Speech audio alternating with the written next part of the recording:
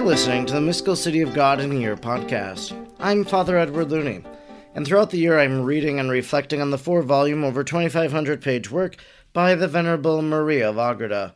If you would like to discuss today's readings, I invite you to head on over to Facebook, and there you'll find the Mystical City of God in a Year podcast group page, and you'll be able to share your own thoughts and insights with others who are listening and following along.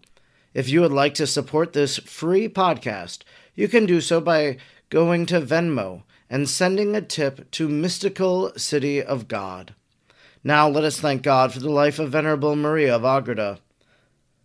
Almighty God, you will that all people know the saving power of Jesus' name.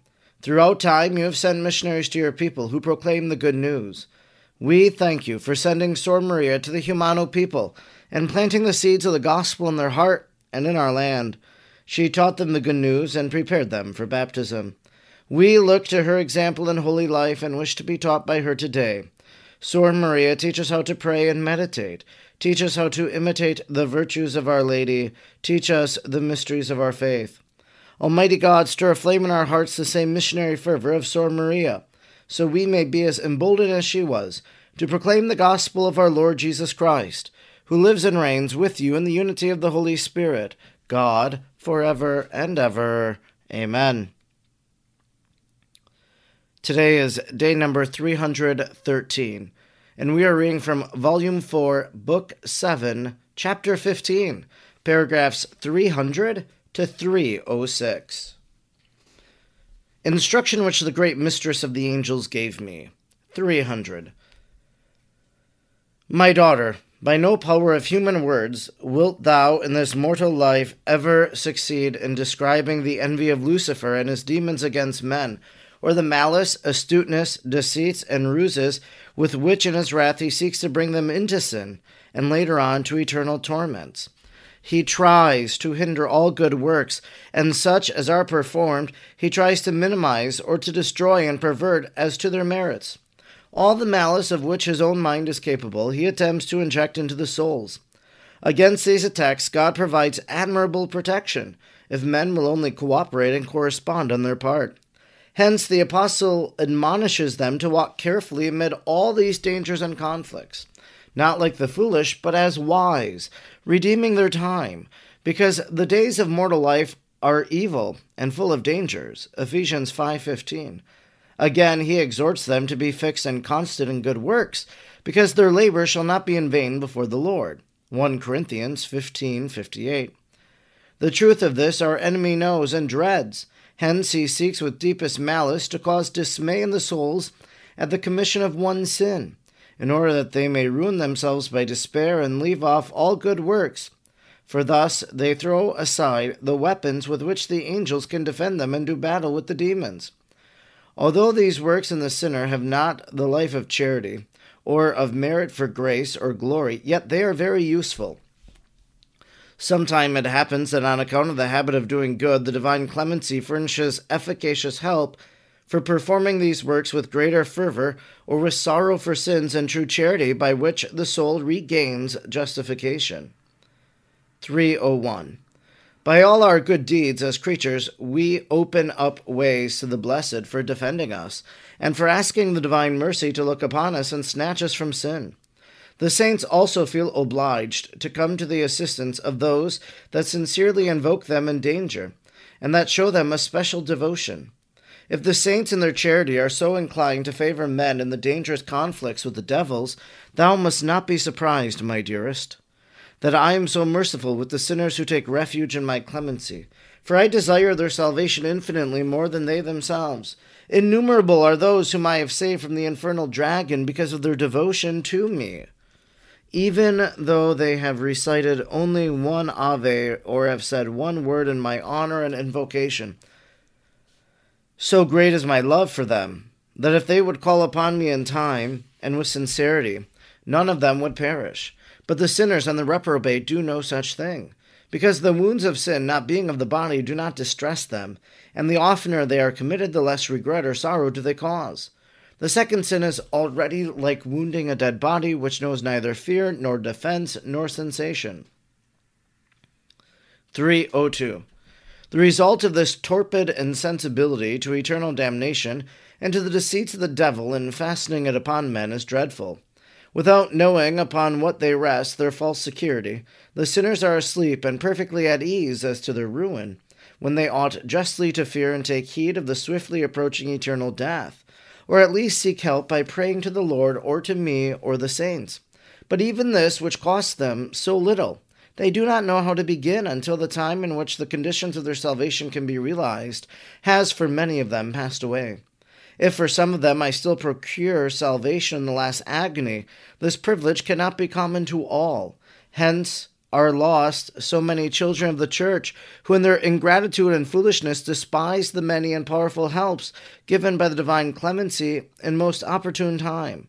Therefore, also, it will increase their confusion, when they shall see that the mercy of their God my own kindest wishes to save them, and the charity of the saints before their eyes, they have robbed of the glory of their conversion, and not afforded me or the angels or saints the joy of saving them in answer to their heartfelt invocation.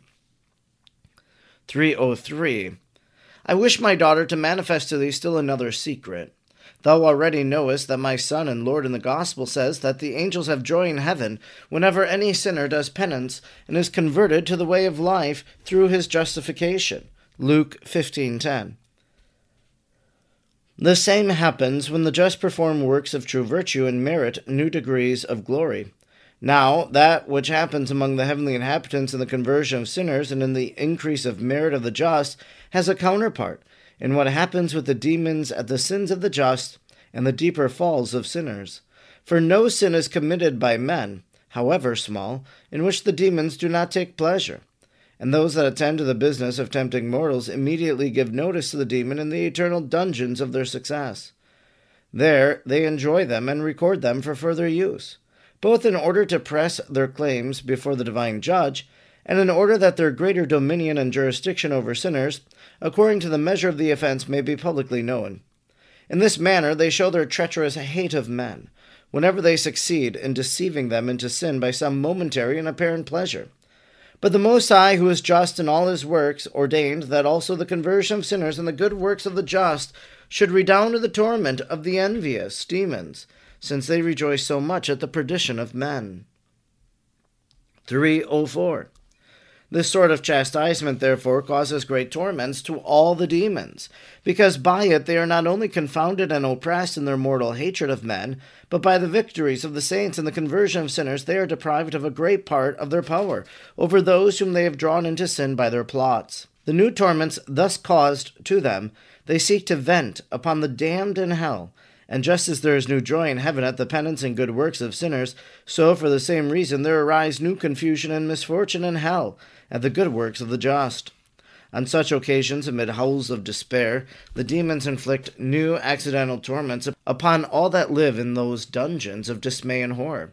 Thus heaven and hell are affected at the same time in contrary ways by conversion and justification of the sinner.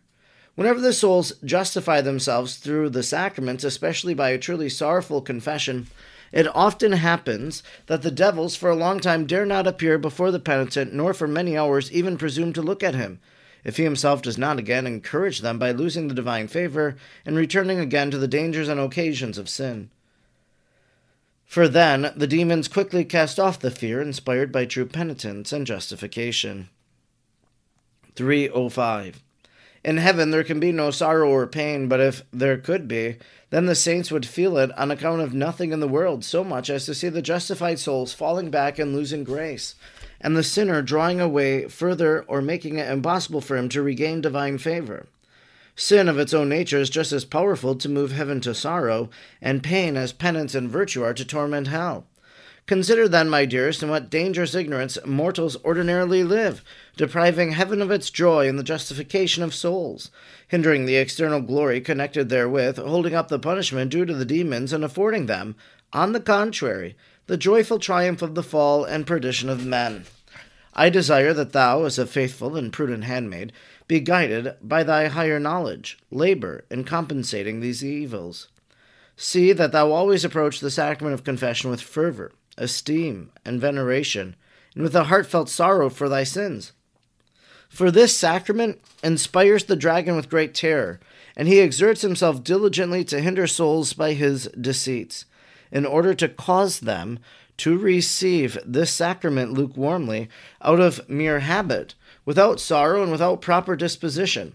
He is so eager in this matter not only because he wishes to cause the loss of souls, but also to avoid the fierce torments of being oppressed and confounded in his malignity by the true penance and justification of his escaped victims. 306. Besides all this, my friend, I wish to remind thee that although the infernal dragons are indeed the authors and masters of lies, and although they deal with men only in order to mislead and ruin them by their deceits, yet these enemies, whenever in their meetings they confer among themselves in regard to misleading men, are forced to admit certain truths which they know and cannot deny. They understand them, yet they communicate them to men not in good faith, but obscured and mixed with their own errors and falsehood, for the promotion of their own malicious designs. Since thou hast in this chapter and the whole course of this history laid bare so many of their counsels, meetings, and secrets, they are highly enraged against thee, for they flattered themselves that these secrets and all their machinations would never come to the knowledge of men. Therefore they are furious to take vengeance upon thee, but the Most High will protect thee, if thou call upon him to crush the head of the dragon. Do thou also beseech the divine clemency, that these advices and instructions may help to undeceive mortals, and by the divine light redound to their benefit.